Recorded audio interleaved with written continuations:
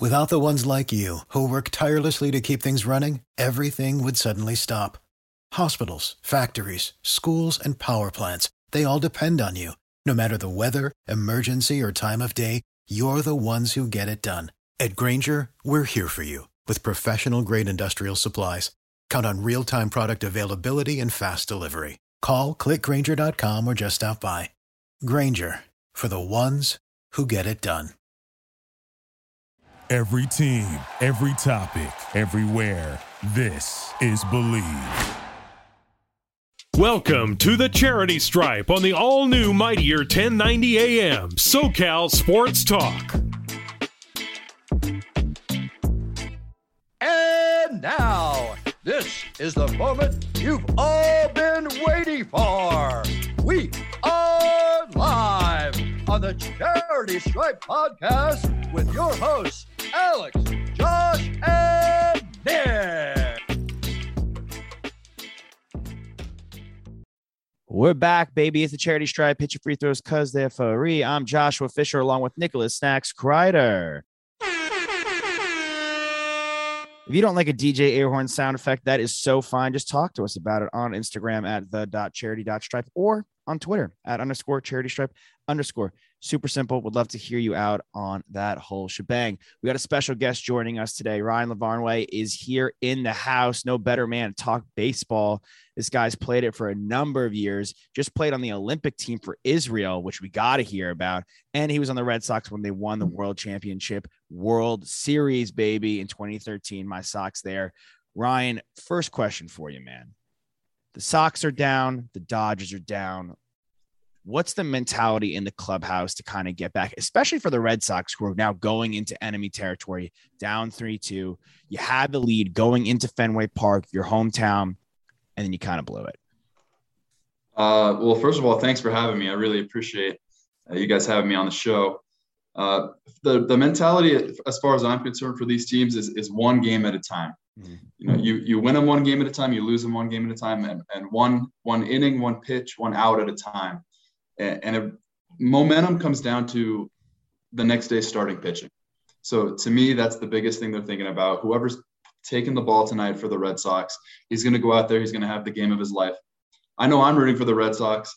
I know you're rooting for the Red Sox. And I know most of the world is rooting for the Red Sox because right now the Astros are everyone's favorite team to hate, aren't they? It has been that case for years. What was your opinion when that scandal broke as a player? Were you shocked? Did you see that coming? What was the sentiment for you? So within the game, that was something that everyone kind of knew was happening. Really? Nobody was really happy about it. There's rumors. And I think when the scandal broke and there was finally proof and there was finally members of that team that were speaking out about it because they were on other teams now. Yes. That's when we finally were outwardly outraged. But there's been rumors about that going on for years. My buddy, Danny Farquhar, he caught it in the middle of it happening and he went out and changed the signs. Yeah. Yeah, it was epic. That was wild. He was like at the forefront of it. That's baseball IQ in the thousands. Yeah. Danny Farquhar there.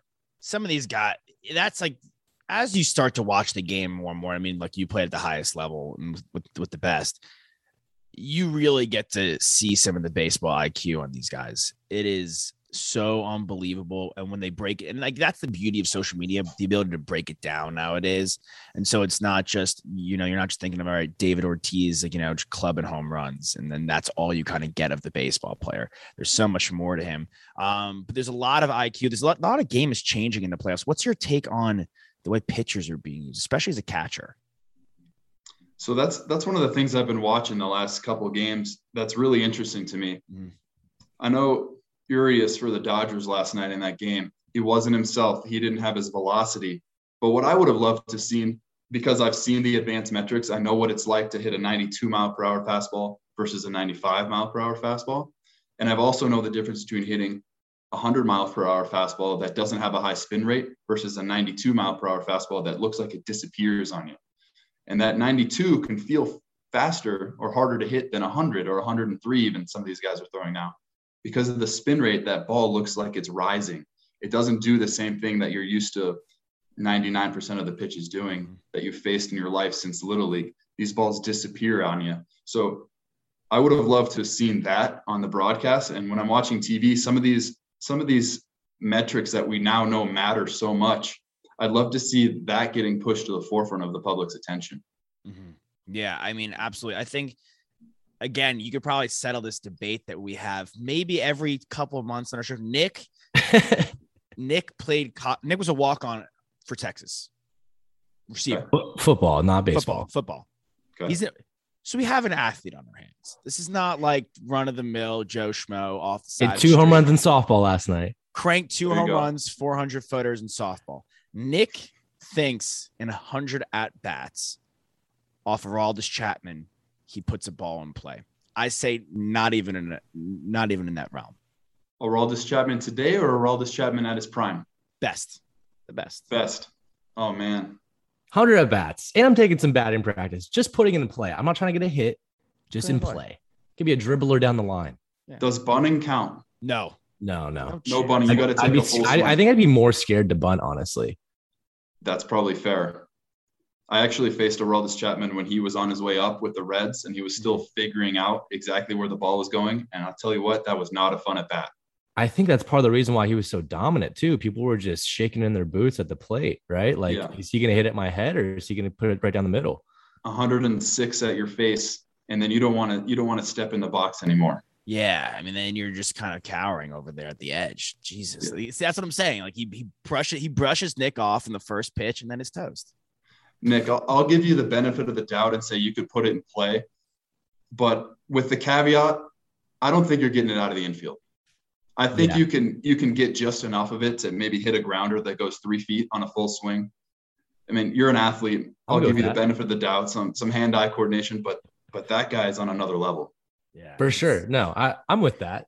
I'll take that. Yeah, that's the best answer he's gotten in a while. Because for me, I'm like Debbie Downer over here. I just don't like doubters, I am a realist. That's how I prefer to say it in my mid-20s. But the way the pitchers are used with Urias is like, he's pitching like almost every day, I feel. And I got to go to Dave. It's like, what are we doing here? They have such a deep pen too. Like, why don't you mix it up a bit? It feels like they're overusing some of their guys. It's very confusing to me. I mean, he's got to be throwing off these pitchers' groove for sure. I mean, you look at Urias, who has been a starter all season, right? And he's being used in so many different ways and in so many different types of game situations as well. And you look at the last game he just had, he lets up 3 early home runs. I mean, it's got to be a mental thing right now at this point. Well, if you were watching the broadcast last night, they actually interviewed Max Scherzer between one of the innings, and they asked him a similar question about how he came in to close. And they said, what do you think about it? And Max said, it's definitely different. It's a different routine to warm up, a different routine to get my arm ready. But that's what you want. This is the playoffs. I want to have the ball as many times as possible. I want to be in that fire in the position when it matters. So these guys are probably begging Dave Roberts for the ball. And it's easy for us to play armchair quarterback the next day and say like, oh, he didn't have his best stuff. Maybe the manager threw him off. But this is what baseball, this is the reason we play. It's playoff baseball. That 162 game season, it's a grind, don't get me wrong, but that's the warm up for the playoffs. That's the reason that we play the game, is to win that championship. And the playoff baseball that I've been lucky enough to be involved in, and the Olympics and the World Baseball Classic, it's pure competition. It doesn't matter what contracts are on the line. It doesn't matter who got called up, who got sent down. You're taking the guys we have on the roster today, and everyone here is giving 1,000% of what I have today. And it might not be 100% of my best, but I'm going to give you everything I have. I'm going to put my heart and soul on the line. Mm-hmm. Yeah. I mean, I honestly think I felt last year, and look, it was a COVID year, but I really felt that Manfred dropped the ball. I felt this year the MLB picked it up in full spades. The way the game was publicized, televised, and honestly, they took social media and met it at the forefront, because I felt they were lacking there, and they were unwilling to meet where the world was and the way people digest sports. And I felt they did an excellent job. This is the most competitive I've felt baseball has been in a while. Did you feel that way? Kind of like playing and watching, and like, do you feel that tide turning? Because baseball, we brought up the Astros scandal, the way, again, it was handled in the COVID year. a lot of people felt it was like, unfortunately on the down. And this is mine and Nick's first love. Obviously, you're a pro. Like, did you feel this year it was handled well in that capacity?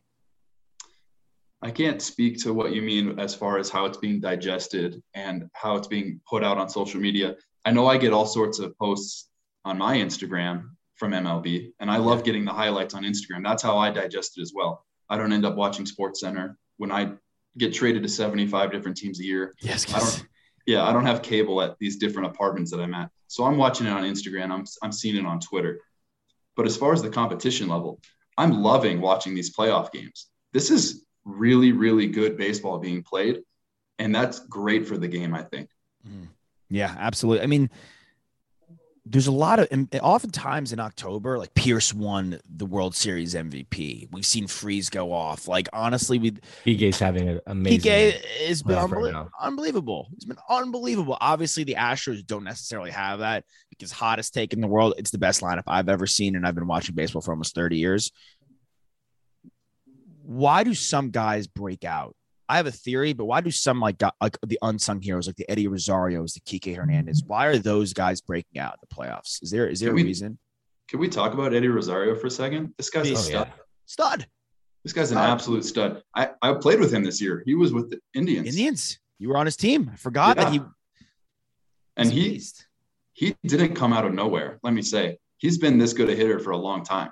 He was this good for the Indians. He was this good for the Twins before that. I don't know why more people don't know his name.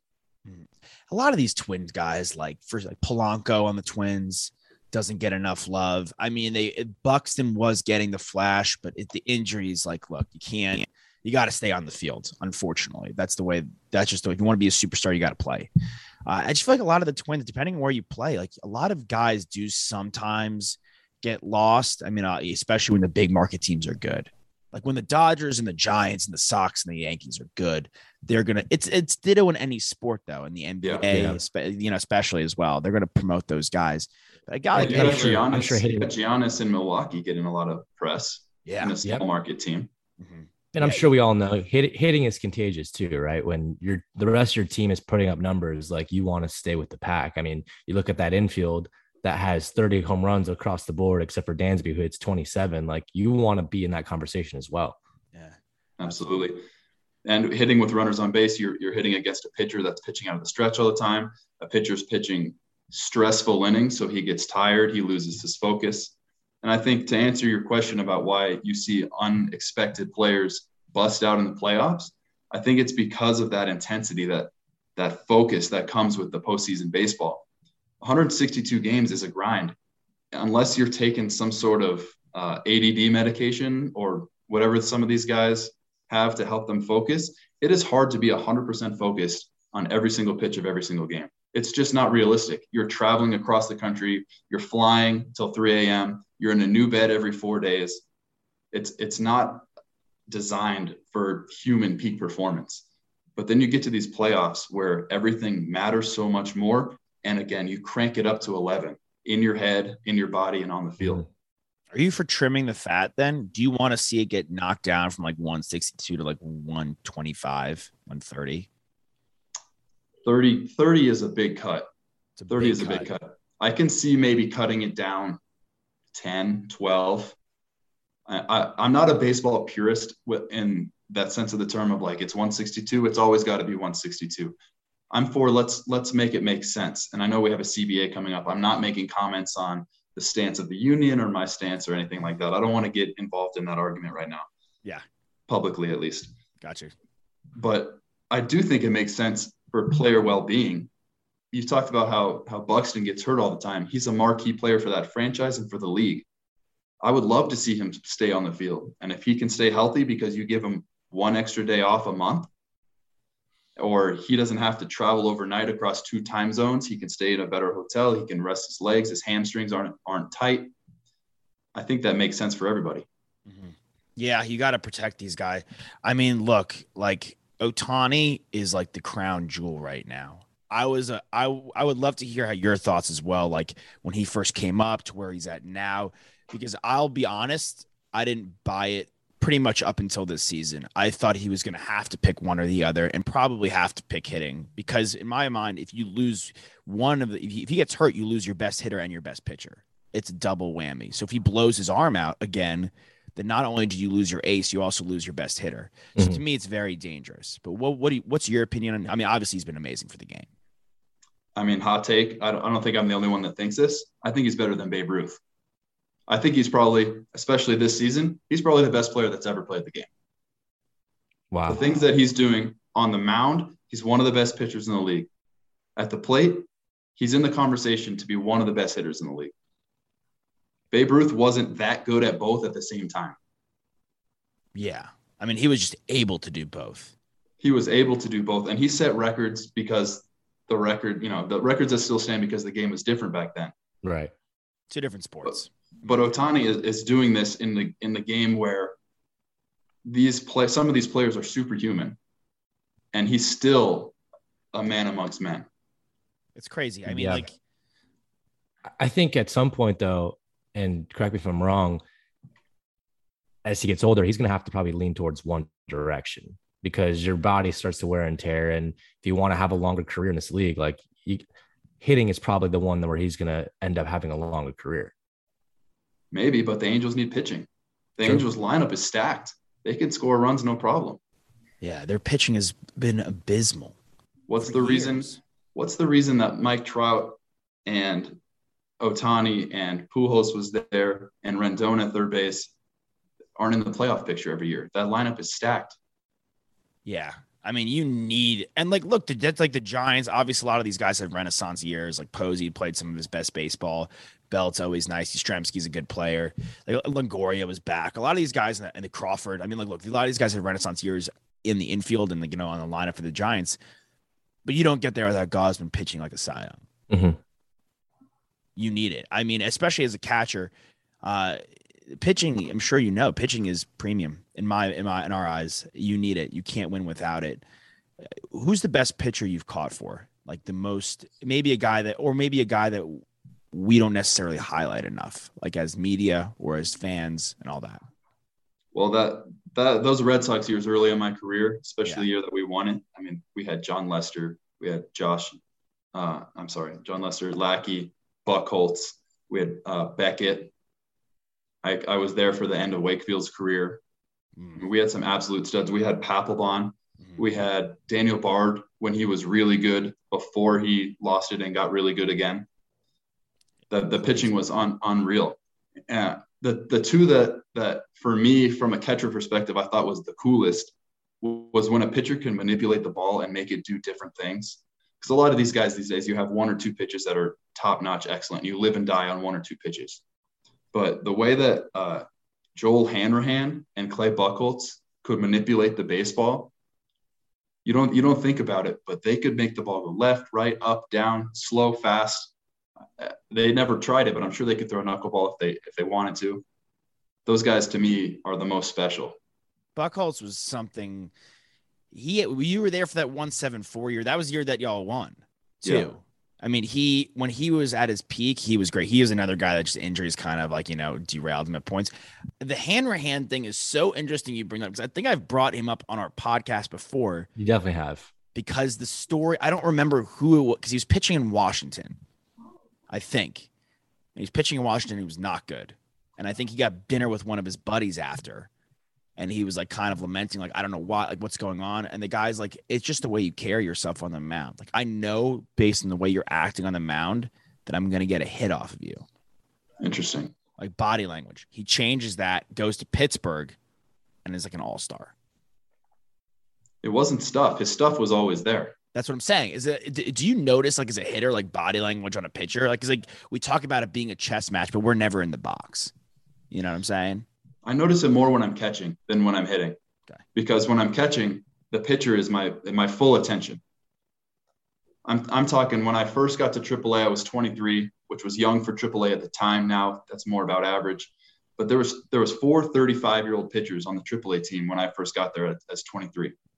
And I felt like they were leading a young deer through the woods because they're calling pitches from the mound to me, teaching me how to work through a game, how to work through a lineup multiple times. And I learned to always be watching what they do. Daisuke Matsuzaki used to call pitches from the mound with his tongue and his eyes. And if you weren't completely locked in, no one in the world would notice. There's 50,000 people in the stadium. There's cameras on him. And he's telling me every single pitch, what's coming. Nobody knows. So as far as the body language, the posture, how they're holding themselves, if there's something that might be fighting an injury, I'm always locked in on the pitcher. And what you said about carrying yourself, I like to talk about kind of pitching with an FU. This helps a lot of these guys. Their body language and their approach helps as much as their stuff. Mm-hmm. Yeah, I mean, you see it with Mad Max. Oh yeah, Mad Max is one of the most ferocious ones when it comes to that body language. I didn't even anticipate us getting a Dice K story or a little Dice K anecdote, but I'm so stoked. I loved him growing. I mean, these are the guys I grew up on your teams. You know what I'm saying? When I was my first year of college, y'all won the World Series. And I'll never forget watching with like older, like guys that I was hanging out with that were St. Louis fans. It was absolutely elite. Ryan, we're going to take a quick break. I'm Josh Fisher. This is the Charity Stripe. It's Nicholas Snacks Kreider. Ryan Lavarnway is joining us. He'll be right back with us for our second segment. Hang tight, guys. Do not go anywhere. We'll be right back. We will be right back with the Charity Stripe on the all-new Mightier 1090 AM. SoCal Sports Talk.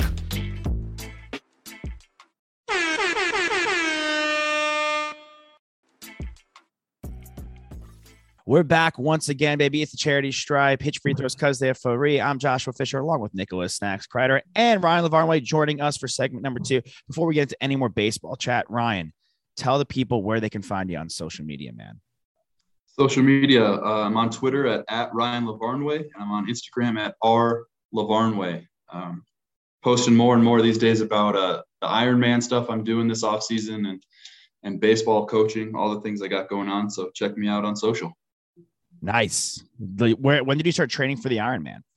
The minute the season ended, I signed up for this. So this will be my first Ironman branded race. I did a triathlon 70.3 last year, but it was from a different triathlon series. Jesus. Something I've always wanted to do.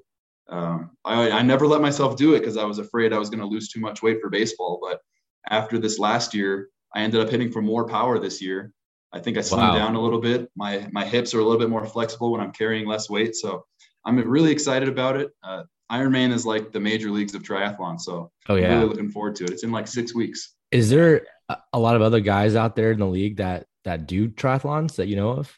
Not that I know of. It's a kind of different energy system within your body that you use for the triathlon and that you do for baseball. Baseball is more of like stationary to explosive as fast as possible. And Ironman's very much, high heart rate, sustained. Mm-hmm. But for me, it's worked for my body. So I'm really excited about it. Nice. I mean, my aunt was a NCAA champ for UConn and an Iron Woman. So she did that too.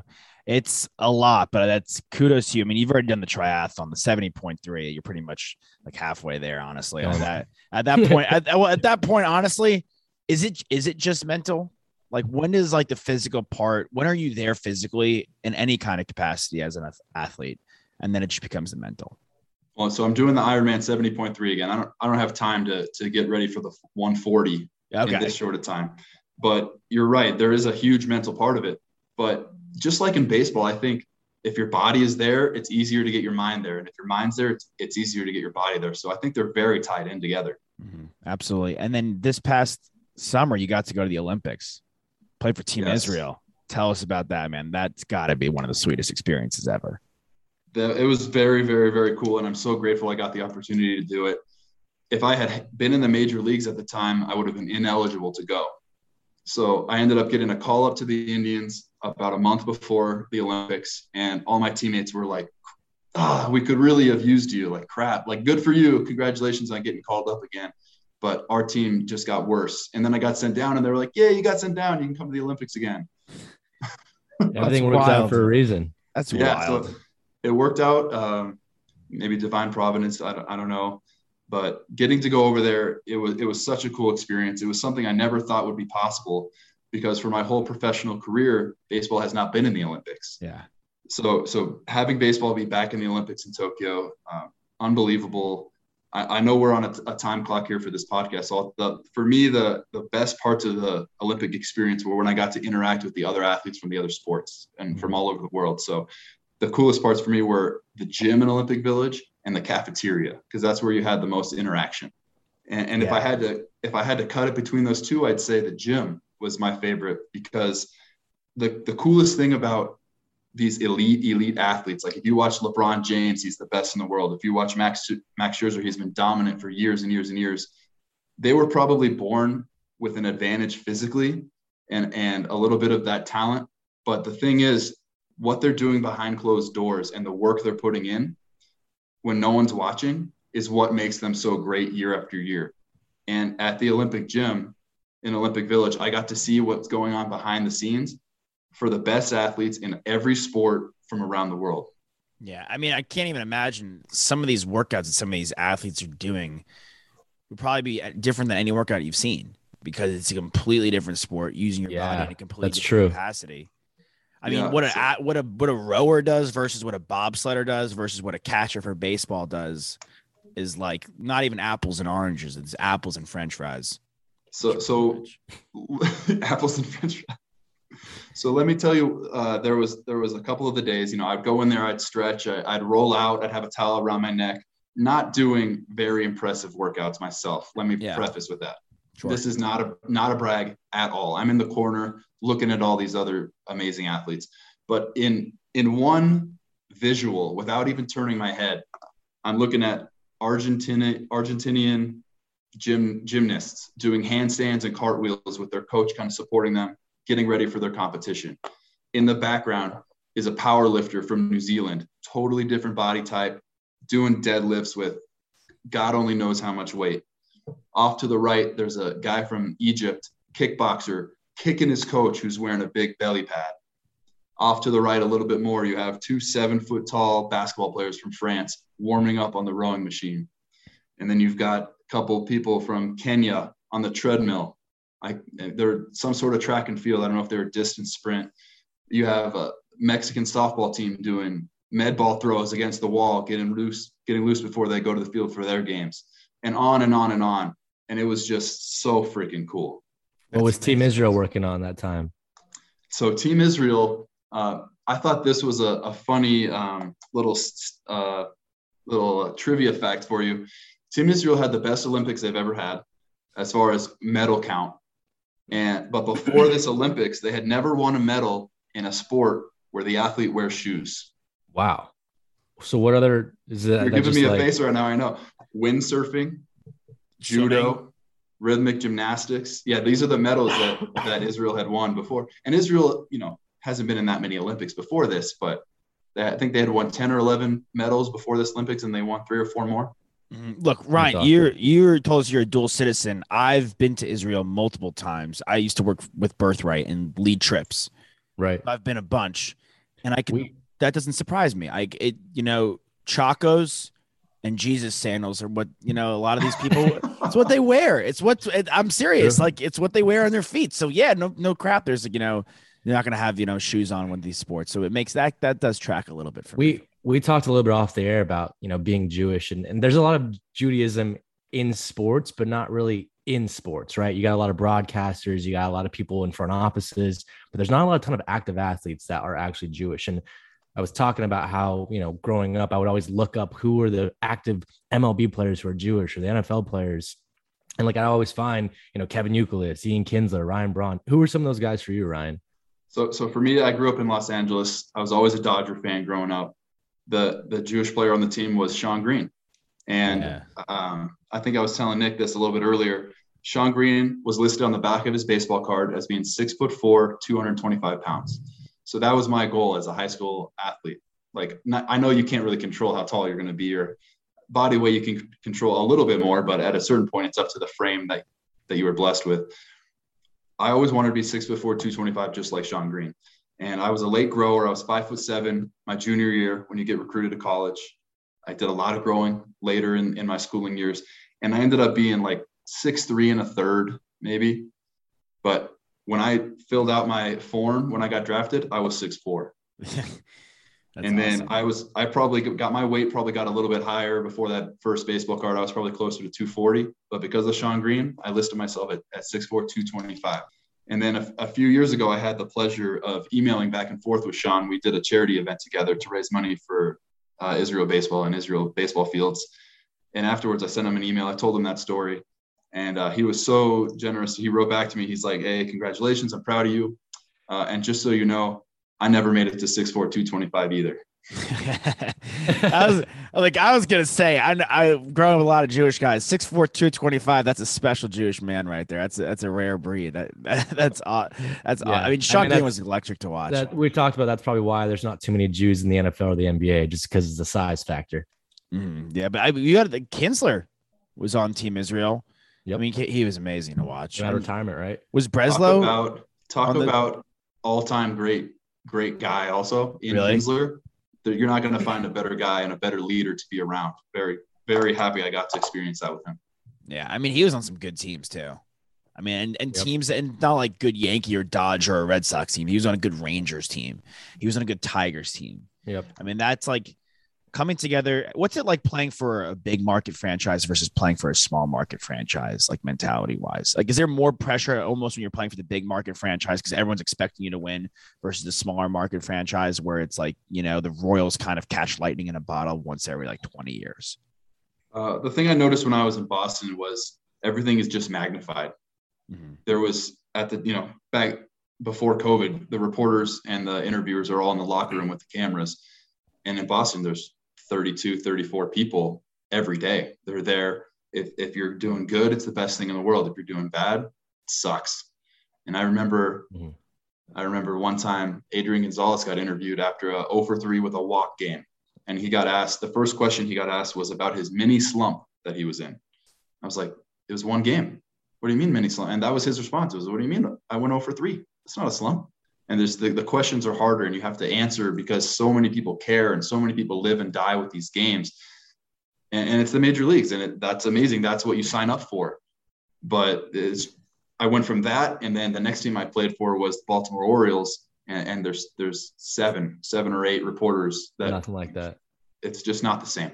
Yeah. That's wild.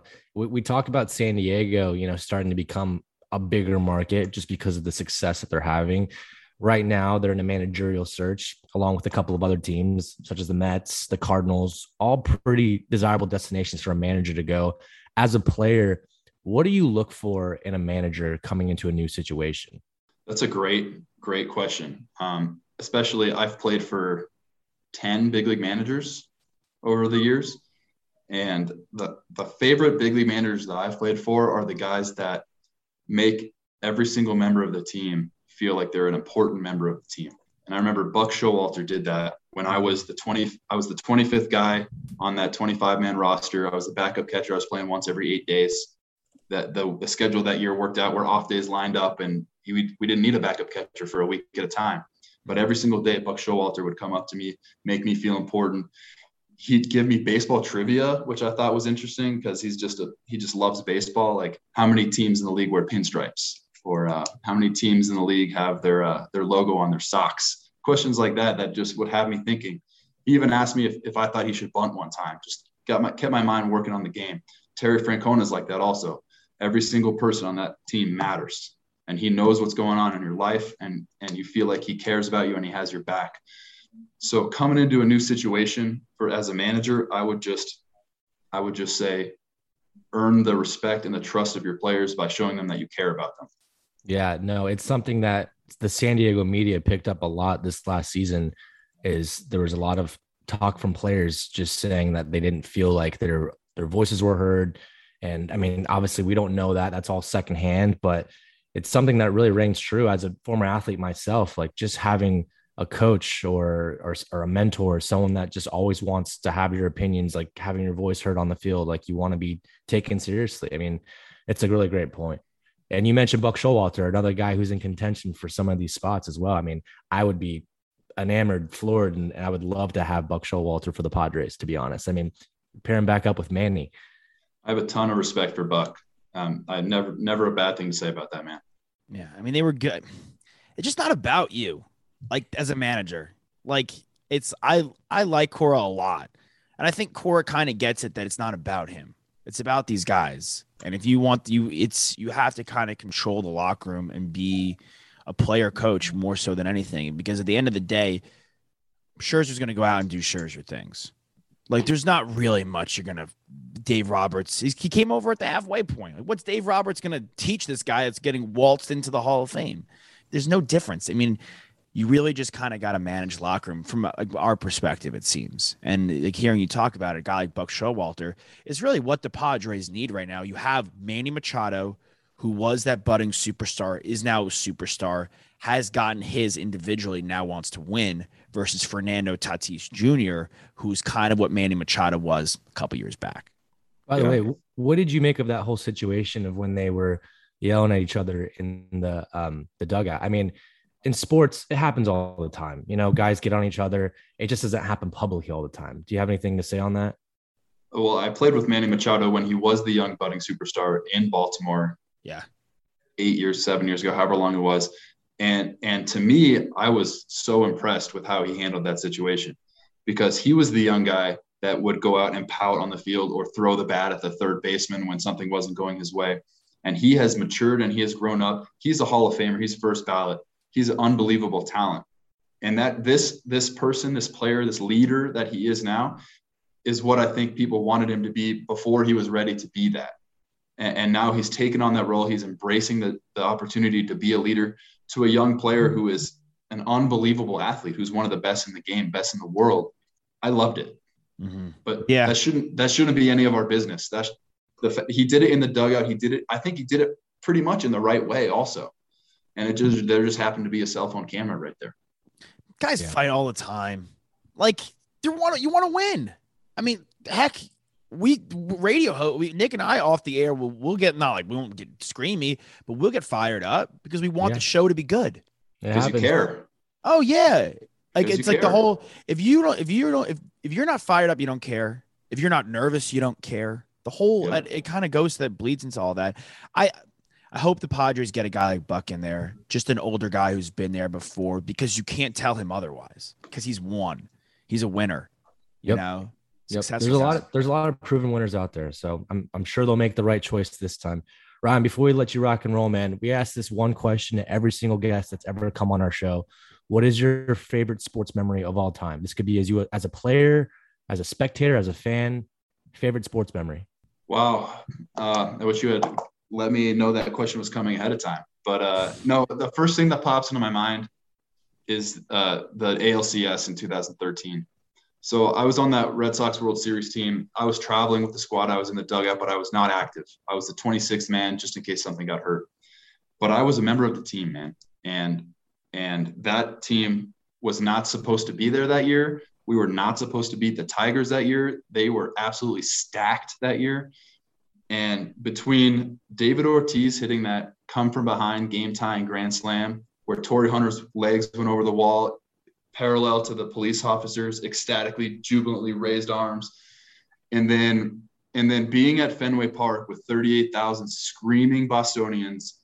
Honestly, the thing that I remember was Shane Victorino's walk-up song was Bob Marley, Two Little Birds, and he would go up to the plate, and for the first 3 pitches of every single at-bat, the whole stadium is still singing that song.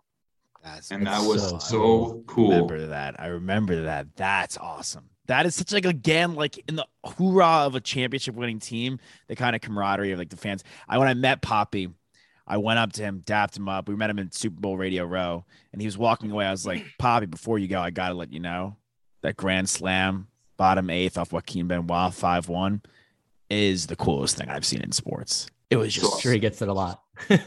I was sitting in the dugout, and, what do you do when you're not active to try to help the team? I'm not a guy that does chewing tobacco, but I put in a rally dip. I got to do what I can to help the boys. So I had Copenhagen Long Cut in my lip. I'm ready to puke my brains out. I'm feeling awful. Yeah. And everyone starts jumping up and down, going crazy in the dugout. And I'm ready to puke, but also the happiest I've ever been. Speaking of that, Devers puts in one of the biggest pieces of chew I've ever seen in my life. Are there guys that obviously do that catch some flack. We're like, oh my God, how are you able to put that much inside your mouth and play still? I remember Terry Francona used to be he used to drop bombs. He'd wrap it in gum and then he'd chew it for about 5 seconds and he'd drop it on the floor and there's 30 gum balls all over the dugout. He doesn't do it anymore. But that was disgusting in the dugout when he used to do that. From the Northeast, obviously, when I went down to school with Nick at Texas, like I never even heard of, like, I'd seen dip on TV with the players, but I never even imagined doing it. And like, yeah, you got to try it. And I'll never forget all the Northeast guys like sitting there together, just like woozy, like you're talking about, but like I was like in a whole nother world. That's such a funny story, man. I mean, again, like the rally bombs, like I told Nick, I'm like, hey, look, I'm not good at softball. Just put me on the team because I will be the dip guy. I'll be the rally bomb guy for the squad. That's what I want to be. Before this is last World Series prediction. What happens? It's 3-1 Braves over the Dodgers right now. We got one more game tonight, Dodger Stadium. Sox go to the Astros tomorrow. What's your prediction? How does it shake out? Who wins it all? Man, if you would have asked me before the playoffs started, my prediction was Dodgers versus Rays because those two teams were so well built. But watching the Braves win right now, I don't know how you beat them. That lineup, there's no holes in the lineup. There's nowhere to go to get a free out. None. So I think the Dodgers probably win 1 or 2 more games, but those Braves, it's going to be tough to win 3 in a row against this Braves team. Mm-hmm. So I'll probably take the Braves out of the National League. The Red Sox find a way to come up with magic every once in a while. And again, I don't like the Astros right now. I don't think anyone in the world likes the Astros after the last couple of years. So I'm going to go with my heart over my head in the American League and go Red Sox. Let's go. Someone had Red to do Sox it. Against the Braves, 2 teams I used to play for. And then if that happens, I'm rooting for the Red Sox regardless of what happens. Love that. I'm the one I've been changed to go with my head slowly but surely year after year. I'm glad one of us is still going with his heart. And that man going with his heart is Ryan Lavarnway. Check him out on Twitter. Check him out on Instagram. Ryan, you come back anytime, man. We loved having you on, brother. Talk some baseball. I'm Joshua Fisher. You already know Nicholas Snacks Kreider out of San Diego, 619. We're the Charity Stripe. Hit your free throws because they're free. We'll see you next time. We out you. We love you.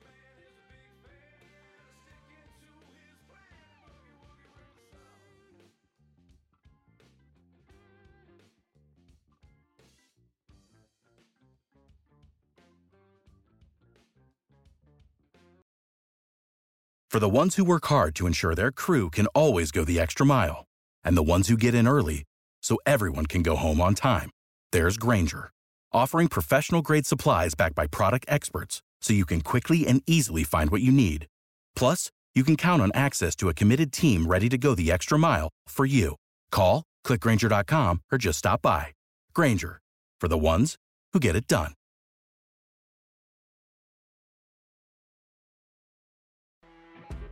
You know when you're listening to a true crime story that has an unbelievable plot twist that makes you stop in your tracks? That's what our podcast, People Are the Worst, brings you with each episode. I'm Rachel. And I'm Rebecca. We're identical twins who love true crime cases that make you say, didn't see that coming, and we hate the people responsible for them. Listen to People Are the Worst now on Apple, Spotify, or wherever you get your podcasts.